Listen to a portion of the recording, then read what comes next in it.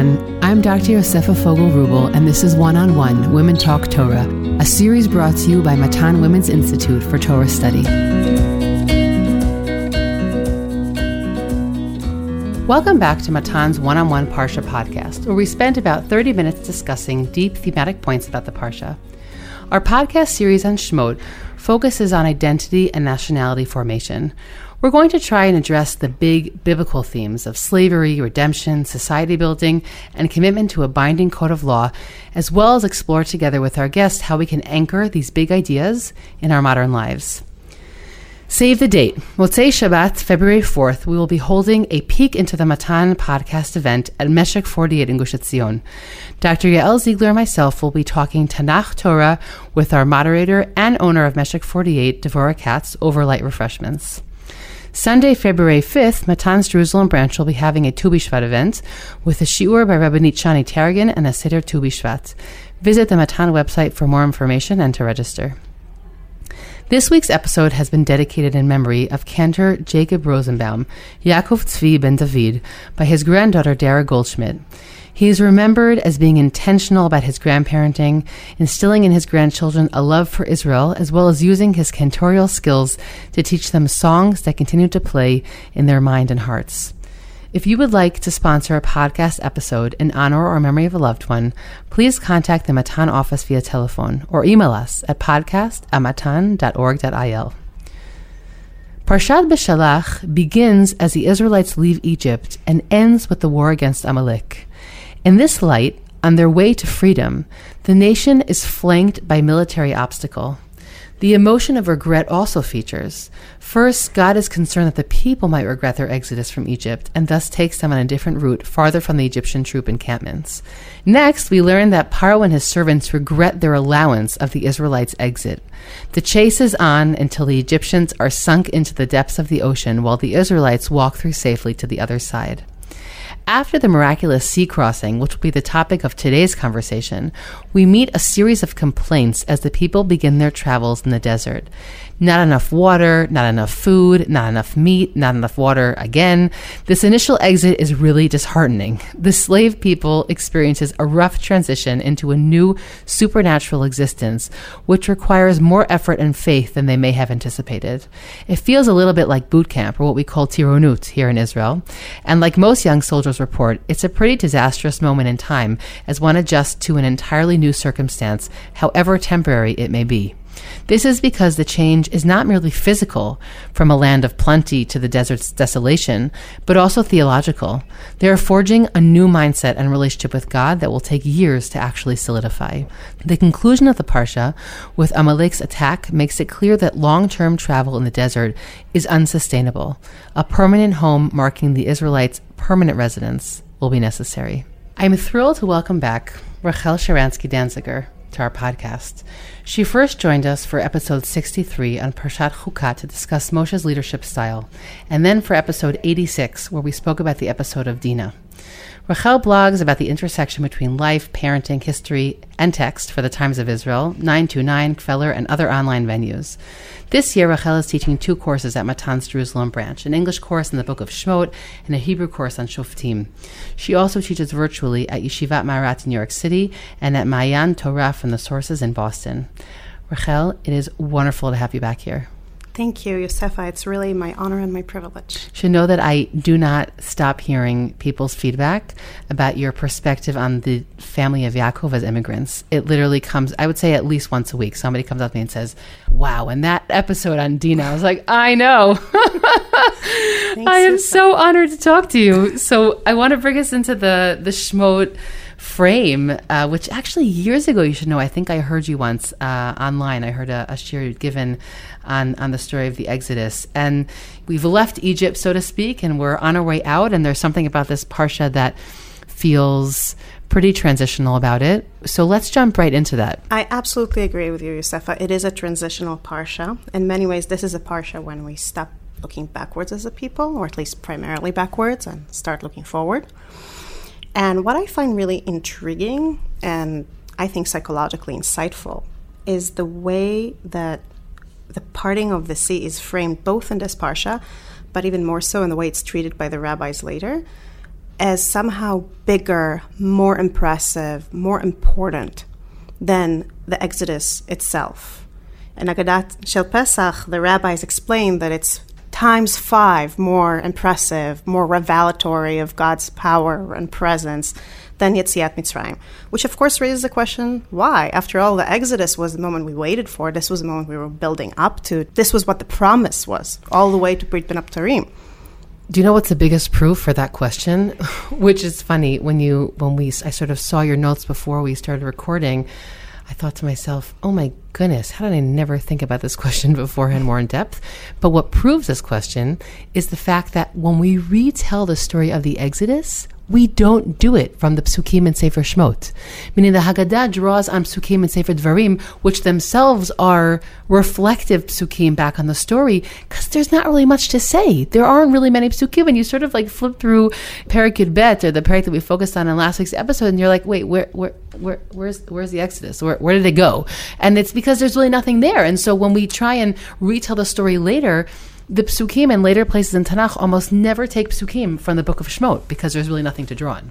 It's almost as if the text there in previous week's Parsha reflects the rush of the leaving itself. The people are rushing, and the text is rushing over it, and we're all left with this feeling of things left unfinished.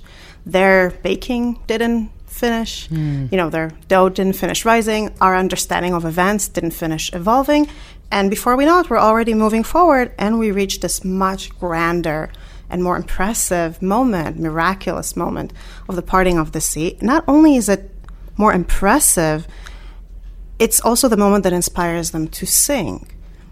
It's kind of remarkable when you think about it that we don't hear anything about singing when they leave Egypt. You might think that, a slave walking out of the place where he was enslaved would burst into song or feel grateful, but we don't hear anything about that. In fact, we hear about their anxiety. We'll talk about it in a bit, but we hear about their anxiety, their uncertainty, and then only after the parting of the sea, they're in a place where they author their version of events and speak about God in this happy, celebratory way. Right, and so I guess our big question is, what happened, right? What created that change of mood or atmosphere, right? That's the question we're sort of here to unpack. Yes, and I think that in order to unpack it, we should really look at it from several angles. The first angle I'd like to focus on is the angle of the people's own experience of what's happening to them. Because we, reading the story millennia later, already knowing where it's going, we see that there's a complete narrative arc. We see that they were slaves in Egypt, and then God took them out, and they went through the road of trials, and they went into the land of Israel and became a sovereign nation. Now, we also know that didn't resolve all their problems or become easy or anything like that, but there's a very clear sense of direction in this story. Now, put yourself in the shoes or perhaps the sandals of an Israelite slave. And let's not talk about Moshe and Aaron and the Skinim, who are presumably better informed and God's confidence here. Until a second ago, you did what Paro told you to do. Now you're doing what God told you to do. You have this promise that was given to you a few weeks earlier that one day your children's children are going to be telling the story of what's happening to you right now. But what is happening to you right now? Do you know what's going on? Do you understand the significance of it?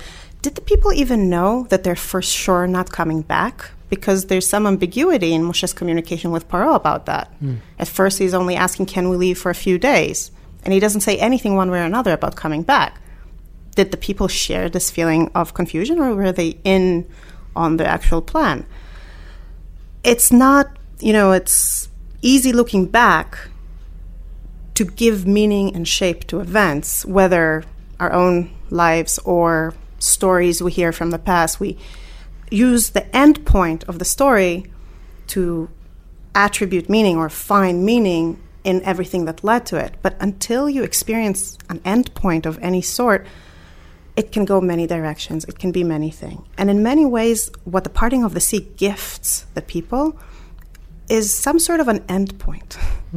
It's an end to this week of travel from the land of their subjugation to this moment when they all see with their own eyes the drowned Egyptians, where they all had to walk through the opened waters and see this miracle taking place. And I think that adds a layer or add a nuance to the fact that they're singing afterwards, because to sing, you need to author a story. You need to say, this is what happened, this is a narrative. It's at this point that they have enough clarity looking back to do that, to speak in narrative terms. Look, I think this is a brilliant point psychologically, and it's interesting. I just came off of a session with a group of teachers, and we were speaking about really the emotional variance and depth that one can draw from different stories in Tanakh. And we were speaking about how to appropriate that into the classroom with students and look at the Tanakh as a sort of source of emotional wisdom and look inside before looking outside. And one of the women said in the classroom this idea that what's really difficult is that in Tanakh, because we have stories, we know what the end is. But so often when a student is coming to you and speaking to you, they're in the middle of their tunnel. They don't know what's going to be in the end. And so, it takes Yosef years, decades to get to, an understanding of the fact that this was all meant for the better and he sees a broader plan. But most of us don't have those moments in life. And it's interesting because I can think about moments in my own life where I thought to myself, at some point, I'm going to be able to tell this in a linear story, but right now I'm not in that space. And there's something about that thought that sometimes actually comforts me, and that says I don't know how to put these pieces together right now, but my moment of faith is to say that I know that at some point I'll be able to give it a frame. And what you're saying so beautifully is that even in a fairly small amount of time, that people were able to come to at least an initial frame, right? They're going to have a lot of struggle throughout their years in the desert, but they're going to be able to have a first initial frame of how to perceive and remember their initial exodus from Egypt. But it's not necessarily the moment of exodus itself. We might have thought that would have been the formative moment, but for reasons that I hope we'll unpack together, actually, for some reason, crossing the sea was that moment for them. First, I focused on narrative clarity, on gaining a sense of clarity of what's happening to them, and that really hinges, I think, on the ending, on watching the sea close. But the truth is that another enormous transition happens on the shore before they cross and as they start crossing.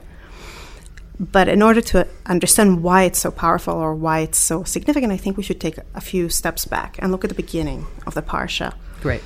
Because in the beginning of the Parsha, we run into a word that seems out of place.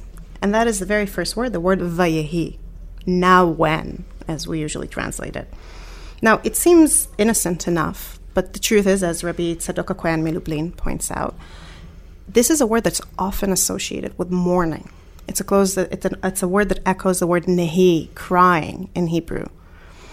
And which raises the question, why in this moment when we're finally describing coming out of Egypt and we're talking about this momentous shift that we've been waiting for since the days of Avraham in one way or another and Brit Ben Abtarim, why are we using a word associated with mourning? Why taint this moment with this shade of regret? So Rabbi Tzadok Cohen thinks that the answer lies in the next two words, Vayehi b'shalach Paro. Now when Paro let the people go.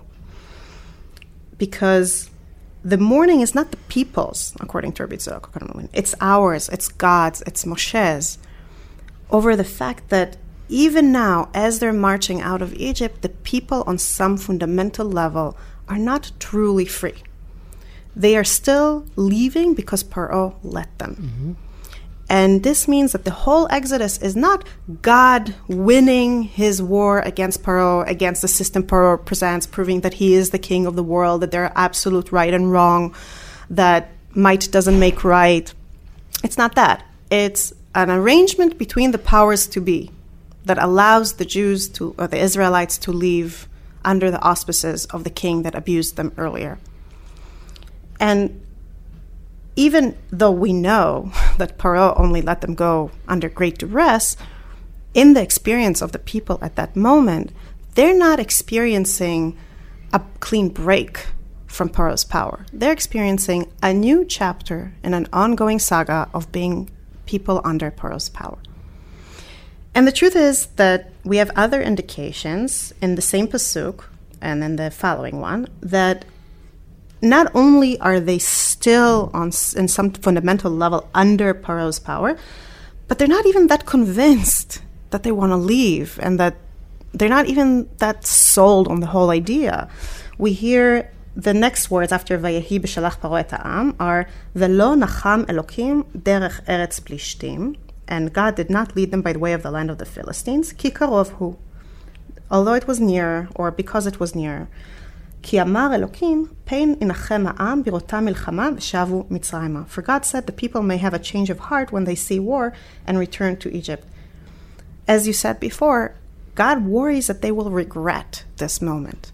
They do not have the internal conviction, the internal spine of conviction, so to speak, if I'm allowed to mix my metaphors here, yes, to withstand pressure. In the very next pasuk, in pasuk Yud Chet and Perek Yud Gimel, it says, Chamushim alu bnei Israel me'eretz Mitzrayim, that the Israelites went up armed out of the land of Egypt. But Rashi doesn't read it like that. Rashi adds another interpretation, saying Chamushim can mean armed, or it can mean fifth, that only a fifth of them actually came out. Either, as Rashi says, based on the Midrash, because 4/5 of them died in the plagues, or, as other darshanim and parshanim suggest, because they chose not to. They were too scared. So we're watching here not, the powerful, convinced, determined progression of people on a mission filled with motivation. We're watching here a group of hesitant people who leave some of their families behind, either dead or alive, who are hoping for the best, who are going because Paro let them.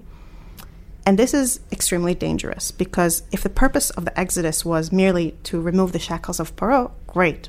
But they're supposed to become a nation. They're supposed to fight wars. They're supposed to create a covenant with God. How can they do it if they lack conviction? How can they do it if, at the first sign of trouble, they might decide to run back with their tail between their legs? Yeah, I think that this emotional space of regret or uncertainty, while we will come to a high point in a few moments, they're going to keep returning to this space. And I think that ultimately, and this is suggested in many psukim throughout the Torah, ultimately God is going to leave this generation because he's going to come to understanding that this is not the raw material that I'll be able to rely on for our next big stage, right? There's something also ironic here about the fact that, they're the stepping stone essentially for our ultimate arrival into Eretz Yisrael. But there's going to be something about this generation that their psychological fiber is going to struggle really till the end. There's something tragic about that, right? And there's also something simply true, meaning how long will it take me, sort of says God, quote unquote, to himself, to create a confidence in my people? And the answer will be a generation. So we're going to see that they're going to come to a slight place of resolution soon, but this kind of uncertainty is going to keep coming up throughout the stories in the desert. It's definitely going to linger, but I would still argue that there's a qualitative difference between their uncertainty now and after the sea, partially just in the sense that right now it's a real possibility to go back. Yes. And in a way, closing the sea also closes the door on this possibility, and their fantasies of return later are just that. They're fantasies, very natural fantasies, I think. It's very scary to suddenly lead a totally different life where so much more is expected from you in terms of self-starting, in terms of faith, in terms of shaping reality and not just being shaped by it. But we need that moment of closure for the fantasies to become fantasy. I love that frame. I love that phrase. That's excellent. Yes. And, it reminds me of a very different time in a very different place, millennia later, of the United States of America when they were not the United States of America, on the British colonies in North America on the eve of the American Revolution, where also there was this question hanging over the people, do we leave? Of course, their leaving doesn't mean leaving. It means disconnecting from England, rebelling against England. Or do we stay? Do we allow ourselves to be still part of the British Empire? And when we delve a little bit under the surface of the triumphant accounts of the American Revolution that little kids learn on the 4th of July, we see that they too, the people in the colonies, felt an enormous amount of uncertainty about what they should do and where things will go.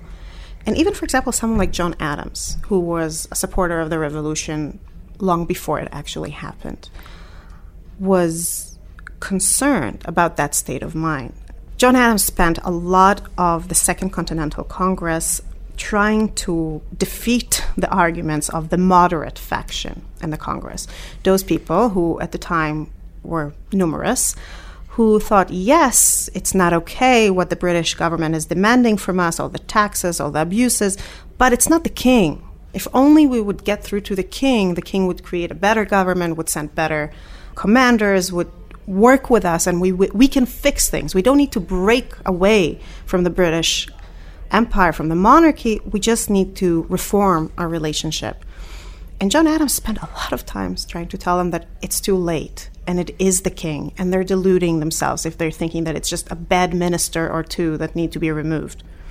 And then late in 1775, King George III pretty much won the argument for him by releasing the Prohibitory Act, which declared the colonies to be in a state of rebellion and sent troops to the New World, as it was still called at the time. And you might think that John Adams would be dancing on the tables in the tavern in glee because this is it. Now the moderate faction's cause has evaporated. Instead, as we know from his letters from the time, he was extremely concerned and disconcerted because he felt that the people are not ready. And by forcing the decision on them, George III deprived them of the time to reach their own conclusion and gain their own conviction that this is the right thing to do. And he was very concerned that in the war for independence, because it was clear that it's going to be a long and difficult war, this lack of conviction will translate into defeat, into desertion, into jumping on bad compromises. As historian Joseph Ellis puts it, he was worried that he's going to lead a parade that no one's going to march in.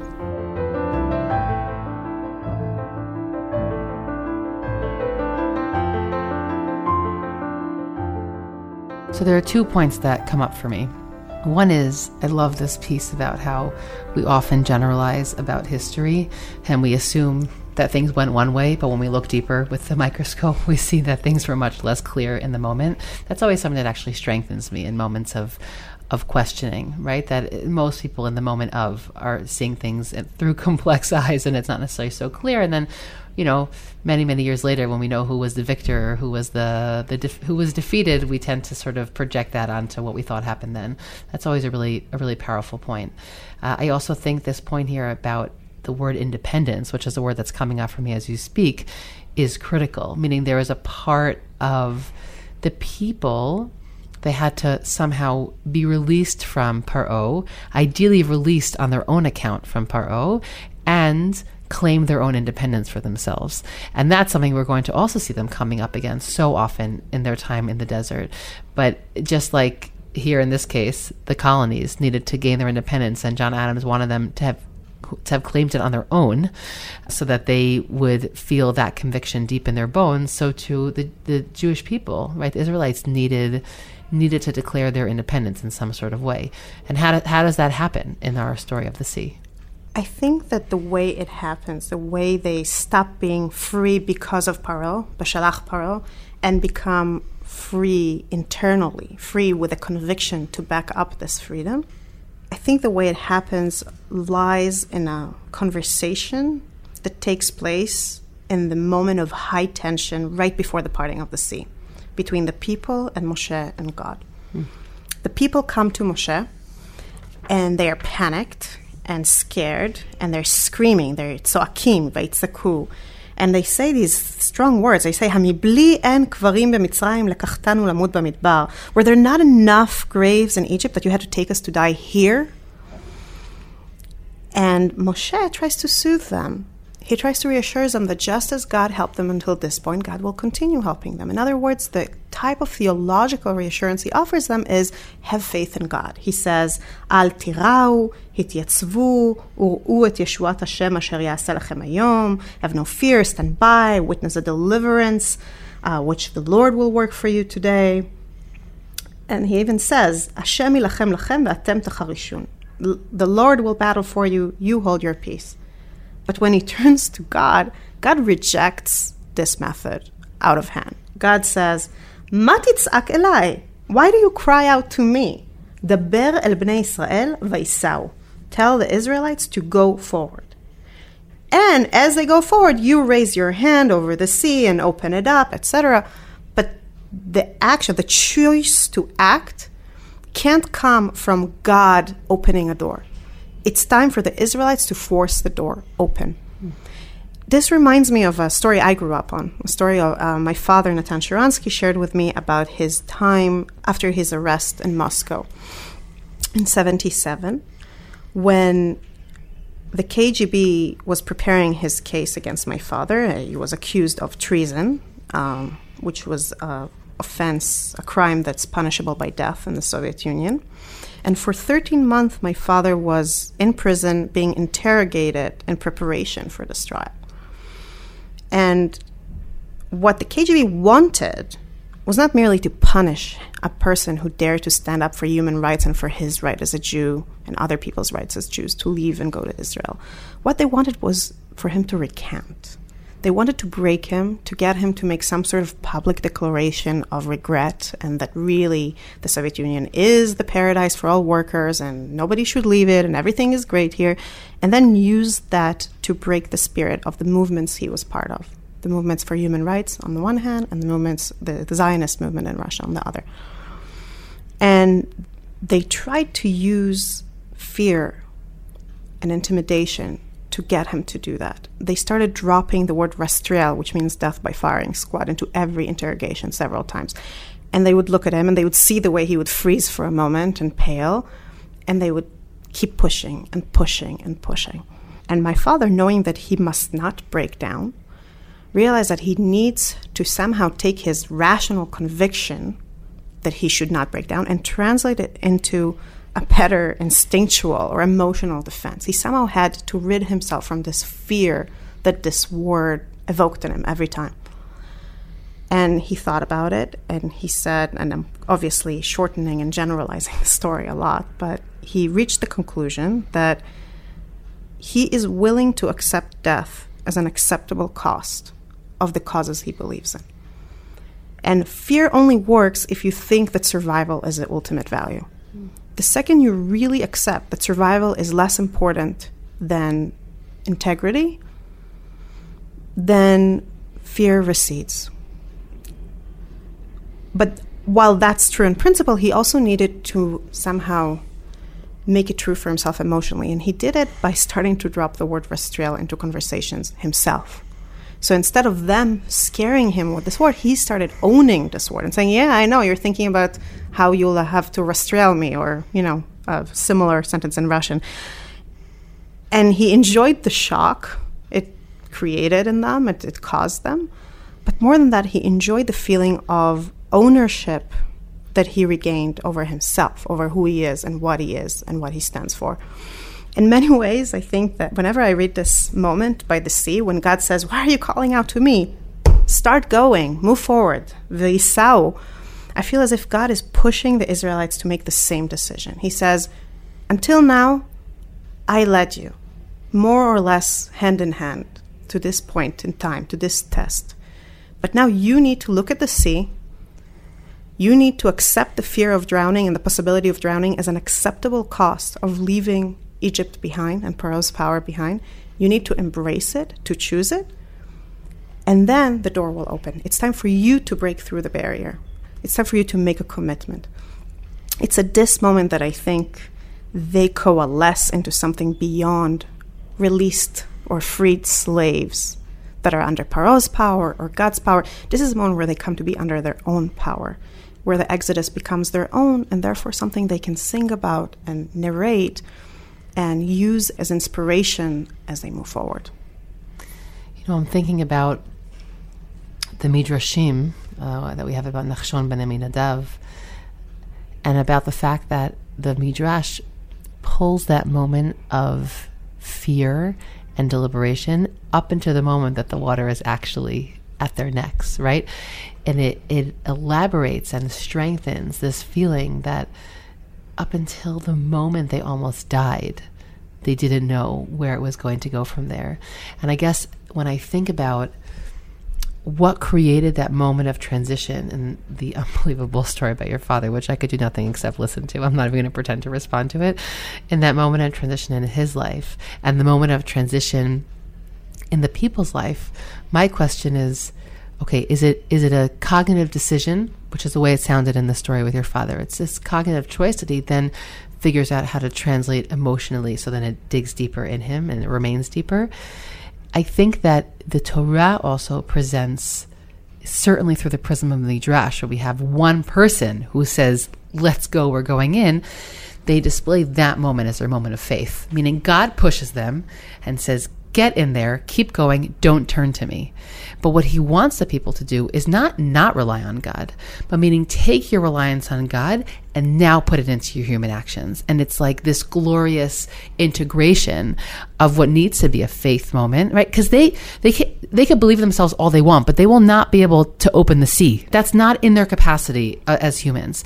So they need to take their faith moment that they have and their ability to breathe deeply and close their eyes, walk forward with their faith in their hands. And that to me is also a tremendous moment of integration where they're leaving Paro behind and they're taking not God's hand, but they're putting God in their pocket and walking forward with him into the desert, or in this case, into the sea. I like that image of God in your pocket.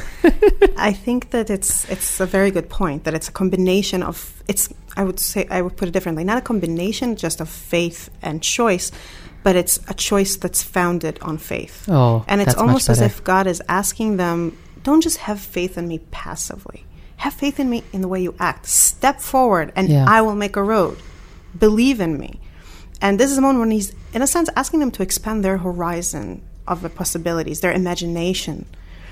And you see this combination that you described so well in the song itself, by the way. When they actually sing, and Rabbanit Yael Ziegler from Matan speaks about it a lot in her shiurim about the Song of the Sea, they start by celebrating the victory that is the parting of the sea and the drowning of Egypt. But halfway through the song, they transition to talking about the distant future. And when they talk about the distant future, they talk about it in terms of their faith that God will be with them there, that God will bring fear to the peoples that they're about to face. And that they finish the poem by saying that God will be the king. But it's clear that this kingship will be revealed in the world, not through God's actions alone, but through their work as a people who's about to come to the promised land and create life as a sovereign nation that's covenanted with God. So in their song, they're already combining these two aspects, the aspect of faith and the aspect of choice, in a way that I frankly don't think they could do a week earlier when they were leaving Egypt. Definitely not. And I think it also is an important step in their journey to eventually creating a brit with God, meaning to create a covenant with God. You have to first see yourself as someone who could be a partner with God. And when they left Egypt, they were still the slaves of Paro, even when they were walking out at Moshe's leadership. And so this moment where they are pushed forward by God, I'm imagining literally like a push on the back, and they're keeping God with them and they're expressing it in their song, is a prerequisite for them being able to see themselves truly as partners with God in the world. So I think that this is, again, when we spoke about this parsha as being a transitional one, I think that it's transitional in the most foundational, emotional, sort of self-perceptive kind of ways for what Am Yisrael had to do and become in order to be able to move forward in their journey in the desert. Absolutely. By the way, you mentioned when you were summarizing the Parsha that it ends with Amalek, or almost ends with Amalek. And a student of mine asked me in a class recently an excellent question. What's the difference between wars with the Plishtim and wars with Amalek? Why is God trying to help them not run into the Plishtim, not at the beginning of Parshat Beshalach, but then we see that when they face Amalek, they're fine. They fight. I mean, it's a difficult war, but they win. And I think the difference is that one is before the parting of the sea and one is after.